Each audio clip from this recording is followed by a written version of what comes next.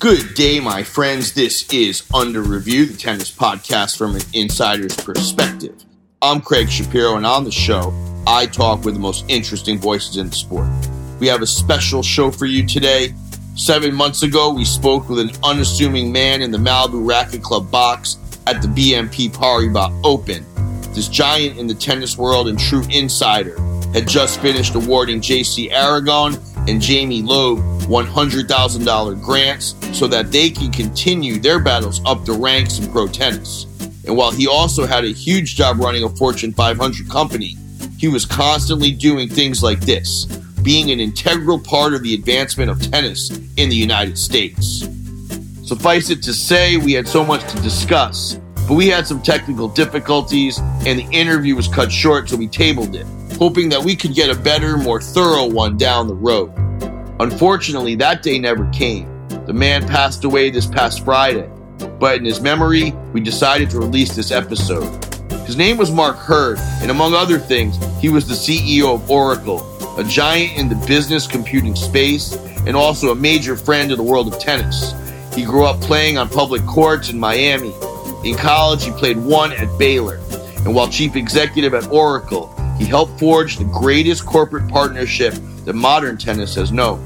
From significantly supporting college tennis to sponsoring a Challenger Series through the US and now a Pro Series, Oracle has offered up-and-coming tennis players a chance to get to the big stage. Its founder, the larger-than-life Larry Ellison, also happens to be the owner of the fifth major, the BNP Paribas Open at the Indian Wells Tennis Garden. And Oracle, as well as Mark, have been significantly involved in the advancement of tennis technology. Mark Hurd told us about which tennis greats showed up to play the kids at the public parks in Miami, what he's seeing in college tennis today, and what he thinks of robotized ball boys. This episode is sponsored by Sergio Tacchini, the official apparel sponsor of Under Review. First of all, we are in Suite 304 at Stadium 1 here at the BNP Paribas Open. We're at the Indian Wells Tennis Garden. Mark Hurd is with us. First of all, thank you very much for coming here. Sure, my pleasure. You know, Oracle has taken a huge role in tennis, and you're a former player, so we have a lot of interesting things we want to talk to you about. Great. We do a 5-set format. Our first set we call our off-the-court report. First of all, a lot of people that don't work in technology may not know what you guys are. Sure. For all the people that don't know, what is Oracle? Oracle is to your point, it's a technology company. We really produce technology that automates businesses. So from the biggest business to the smallest business, we would help them with the applications and the infrastructure technology that would help them run their businesses. For example, what's an example? So if you were, pick any big company and you were trying to close your books, what you would call your financials and HR systems would very likely be from Oracle. We're in about 80-some, almost 90 countries where we've got an actual business subsidiary. Then we have dealers that are in the rest of the countries. We have 140-some thousand people in our company. We invest about $6 billion a year in R&D. And so we're in enterprise IT solutions for business. We're about the biggest enterprise R&D company in the world in terms of technology. So it keeps you busy. And you report to Larry Ellison, is that right? Well, I actually report to the board, and so Larry's our chairman of our board and our founder. But I actually report to the whole board. Yeah, but he's an important part. He is. Now we know that Larry bought this tournament 10 years ago, and so Oracle does not own this tournament. No, Larry owns this tournament. Does. But Oracle has taken a huge role in tennis. Yeah. We're trying to promote college tennis, promote American tennis, give opportunities to more people to sustain their careers in tennis. And so it's really more of an ecosystem, inclusive, I think, of what Larry's done here in Indian Wells, which is frankly just amazing. Let's move into our second set. We call it the On the Court Report. What have your impressions been of college tennis this year? I know you keep your eye on it pretty significantly. Well, I think, college tennis continues to evolve. I think it gets better in terms of the facilities, the coaches. Every year the coaching level continues to rise in terms of quality. College tennis today has about 200 men's teams competing, a little over 300 women's teams competing. There's more women teams than men. Yes, and that's really a result of Title IX. Yeah. And I think it's probably an unintended consequence of Title IX. But I say the quality continues, the facilities continue to improve. You look at some of the schools that have put brand new facilities in, they're just incredible over the last several years. I'll tell you what, Malibu Racket is part of the ITA Masters that gets played in September, and we love that event. You know, you almost can't tell who's a pro and who's a college player. They're so the level is so good. I think you're right that people don't realize how good all these players are. You know, they're all so good, and you know when you're sitting at one of these events like you're talking about at Malibu Racket Club, and you see the quality of these young players, they could sit on one of these courts, you know, here at Indian Wells. Mackie McDonald's a good example, Sure. And I think Danielle Collins played that event too. Yeah, no, Danielle played at Malibu Racket Club. In fact, I remember sitting with her in the lobby of Malibu Racket Club, and she said if she'd ever come out to Pepperdine for a recruiting visit, she'd have never gone to Virginia. She never would have. Yeah. We all feel the same. All of us that bounce around Malibu are like, how do we not go to Pepperdine? Yeah. The UTR is significant in college tennis, and it seems to me that Oracle has just pushed that.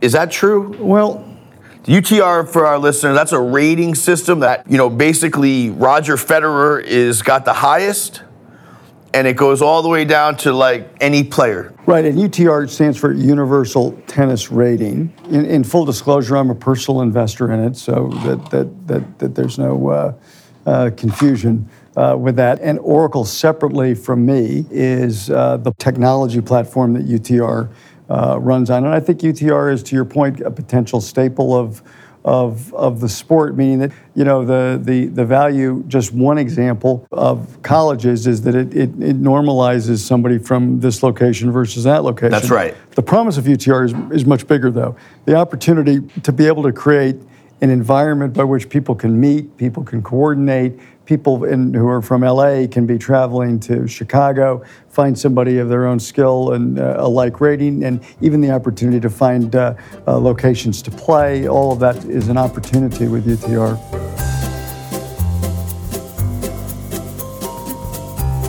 Let's move into our third set. This is the part of our show where we simply talk about our interviewee's career.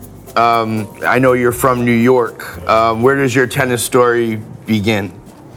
No, I went to, I grew up in New York, to your point. I learned to play when I was in the summers in New York, but didn't really seriously play much, as much as I did until my family moved to Florida when I was in high school, and then I played and got better. And you went to high school in Miami. I did.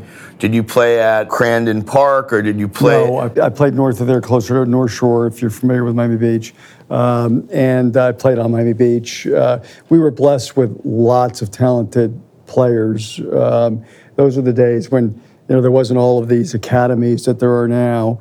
I think in the state of Florida, we had 4 or 5 of us were in the top 10 in the state, all that live within 5 miles of each other. But you didn't see like Harold Solomon and Eddie Dibbs like playing out in Flamingo Park, that you weren't part of that? Eddie Dibbs is an interesting story. Eddie is from Miami Beach. Eddie is much, much older than me. I always like to give Eddie a hard time. Fast Eddie Dibbs was probably a top 10 player. Eddie was top 5. But Eddie was one of the most generous, and I mean this in the context of, he would come home to Miami Beach from the tour. And I don't know if I've ever even told Trey this, but he would go get a court and get on the court and play all comers. When I was a junior, I'd come and get to play a set with Eddie Dibbs. And he would do that all day. Well, the story is that Eddie Dibbs and Harold Solomon used to hustle at Flamingo Park when they were kids. Now, these are real Miami players. This is more Eddie. Eddie played at Flamingo when he was a young kid. He'd moved down from Brooklyn. But for all of Eddie's personality, I think it's lost on some people just what a thoughtful, generous guy he was. And I like to give him a cool guy. Cool guy. 3 in the world, Eddie Dibbs. And would come home and said, high school kids, come out, play me. I'm going to kick your butt. Yeah. He'd yell at you while he was playing with you. Yell at you. Oh, yeah. He would say, you'll never beat me. You're terrible. All this. But here you're playing with a guy who's, at the time, top 10 in the world, who's giving his time. Not like he's going to get all that much better playing a host of 18-year-old and 17-year-olds, but he's out there doing it. And I think he is probably not given credit, but in Miami, he is an absolute legend in terms of his generosity and his thoughtfulness. And all he did for kids. And now you must be no slouch. You must have played well. You got a college scholarship. You went to Baylor. That's in Waco, Texas. Waco, Texas. And what conference was that? It's called the Southwest Conference. So that conference would have been Texas, SMU, TCU. You played all those schools? All those schools. I lost to many good players. What number did you play at your top? 1. You played 1? Yes. What years? My last 2 years. My junior. I played number 2 my freshman and sophomore years. I was hurt a little bit at the beginning of my sophomore year. Played 3 and 4. Then I played 2 at the end. Then I played 1 my junior and senior years. That's no joke, man. That's really good. No, I said I lost to a lot of good players. I got the opportunity to play a lot of good players. And, my senior year, I lost to, I had 3 terribly tough matches with, for example, Kevin Curran, who I could never beat. Kevin Curran went to SMU? He went to Texas. Texas. And Kevin was like playing Gumby. He was, it felt like he was serving from the... Hang on a second. Did you play him tight? I didn't mean to cut you off, but you can cut me off whenever you want. You played him tight? Tight. I lost 6-6, and I never. And by the way, I'm not sure I ever broke him, ever. That's a great stat. I'm pretty sure that's true. Kevin Curran, I believe, won Wimbledon doubles. Well, he got to the semis of Wimbledon a couple years after. Finals of Wimbledon. Got to the finals of singles. He's got to be a top 20 guy in the world? Oh, no, he got above top 20. But he had this, when he got to Texas, he had this two-handed forehand and a slice backhand. And he was another guy, very interesting guy, in that he played 6 at Texas his freshman year. And just got better and better and better and better. And I actually thought the toughest part of his game was his serve, because he could slice you way out wide and go up the tee. By far his serve was world class. I mean, that's what got him into it. It just got better and better and better. And so I remember, my last match. I probably shouldn't even tell this story, but my last match in school, it was not only the loss, but it was my last match, in college, and it was it's an emotional time to think this is the last time I'll actually be playing. And I remember, I've been here 4 years. This is the end of it. I should have. Man, I don't know you at all, but I'm proud of you that you lost breaker to Kevin Curran. I mean, that's incredible. Time goes back. There was no Hawkeye at the time, and I probably should have been tougher on the lines. I won't go any further, right? But those are the days of college tennis where it was, there wasn't even the infrastructure there is today, and there wasn't the replays, and so you'd get, anybody'd hit an ace. I used to serve well, and so I'd get next thing, lat. The one thing about college tennis that I always loved was it was an individual sport played within the context of a team, and so you learned a lot about, working together as a team. You were playing not just for yourself, but for your team. And so it was it was a great experience for me. I learned a ton from it. I learned a ton about, discipline and structuring my time, and it had a lot to do with what I did as I went into business. It's clear that college tennis has played a very significant part of your life. But so how do you become a CEO? I mean, you were actually CEO of Hewlett Packard, now you're the CEO of Oracle. I mean, and how much time do you get on the court? I mean, not much. I mean, I went out of school and I became a salesperson for a company called NCR, and sales. And then 22 years later, I became CEO. But I did all the jobs. I moved and had to move to different locations. And you must have worked very hard. Yeah, no, that's part of the gig, and and you have to make sacrifices when you do that. So I mean, I've got.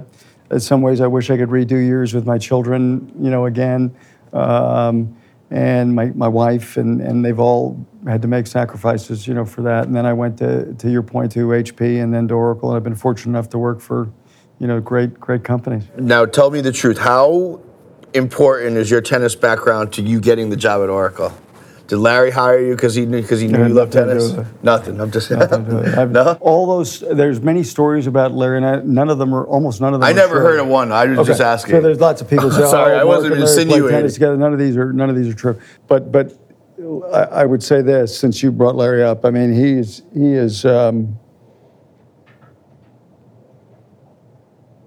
It's actually sort of hard for me to talk about it. He's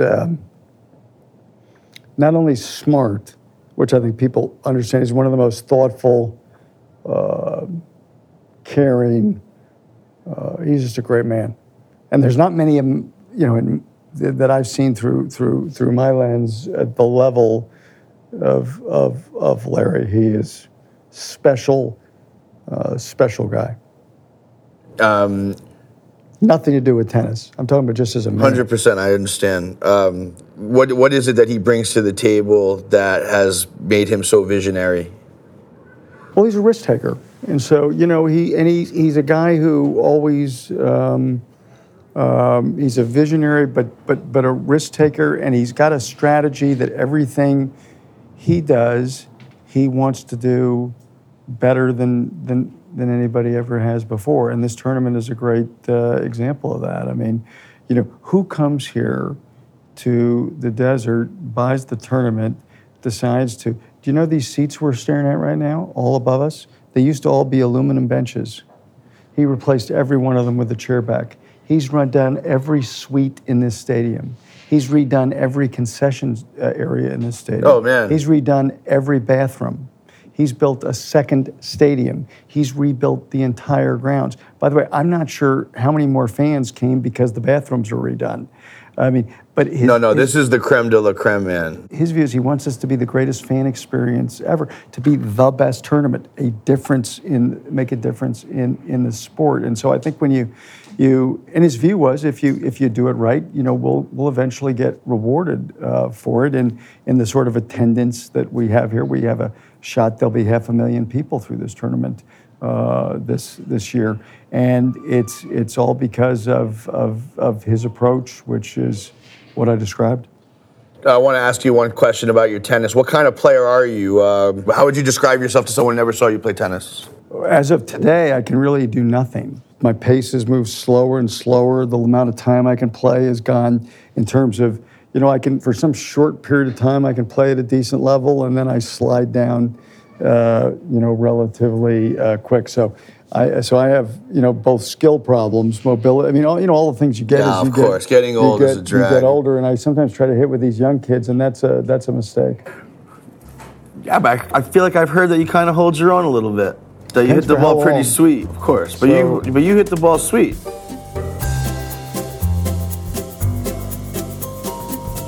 Let's move into our fourth set. We call this the 10-ball scramble. This is not a deep dive. It's word association. I'm going to say something, and you just say what's in your mind. Okay? Your favorite player.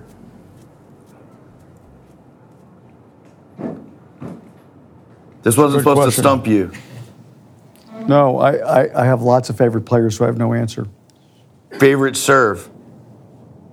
I like mine when it's going in. Yeah. Amazing. Favorite forehand. Favorite forehand. Rafa's. Favorite backhand. Rogers. Favorite tournament. This one. Favorite court.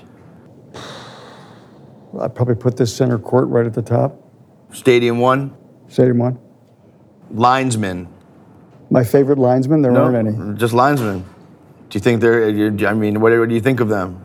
You're the technology guy. Are they going away? Are they staying? Are they coming? Well, I think they do they do their best. I think in the end, the more we can automate the sport, I think the better. Oracle ITA Masters. It's great. I mean, I think it's great. I think we can always do more to promote college tennis, and we will. Oracle Challenger Series. It's great. We should do more, and we will. College tennis. I think there should be more connective tissue between college tennis and pro tennis, and I think that's an opportunity for both pro tennis and college tennis. If you think about what the NBA gets from college basketball, you think about what the NFL gets from college football, I think pro tennis could get from college tennis if done right. I think we got our answer here, but I'm just going to do it anyway. Larry Ellison. One of the greatest men in the world. Let's move into our fifth set. We call this the king of the court. Generally speaking, we ask our guests if they were the king of tennis, how would they do it? Our question to you is this: what is next for tennis technology? Are you going to robotize the ball? Are you going to make the ball boys electronic and robotic? I mean, what's next for tennis? Well, I don't robotize. Again, I think there's a whole set of analytics that are available. You're going to see AI technology and sensors that are available that are going to be able to allow you to analyze the sport at a level you've never seen before. That'll also be available to be done real time. So I think that's a fabulous opportunity for the sport. I think there's a lot of costs in the sport that you brought up earlier that involves human labor, whether those are umpires, whatever it may be. I think much of that can be automated as well. And I think with automation, actually accuracy goes up. And so I think the chance for us to decrease the cost of the sport at the same time as we increase the ability to analyze the sport, service the sport, I think that's going to be a great opportunity. Mark Hurd, first of all, I want to thank you very much for sitting here with us and talking with us. We appreciate it, and thank you for your involvement with tennis. And you are released. Okay, thank you. Huge thank you to Mark Hurd. Our condolences go out to his family. We'd like to thank Sergio Tacchini, the official apparel sponsor of Under Review. Thank you to Trey Walke and the folks at the Malibu Racket Club. Thank you to our listeners. We'll be back next time with more of the most interesting voices in the sport. Until then, I'm Craig Shapiro, and you are released.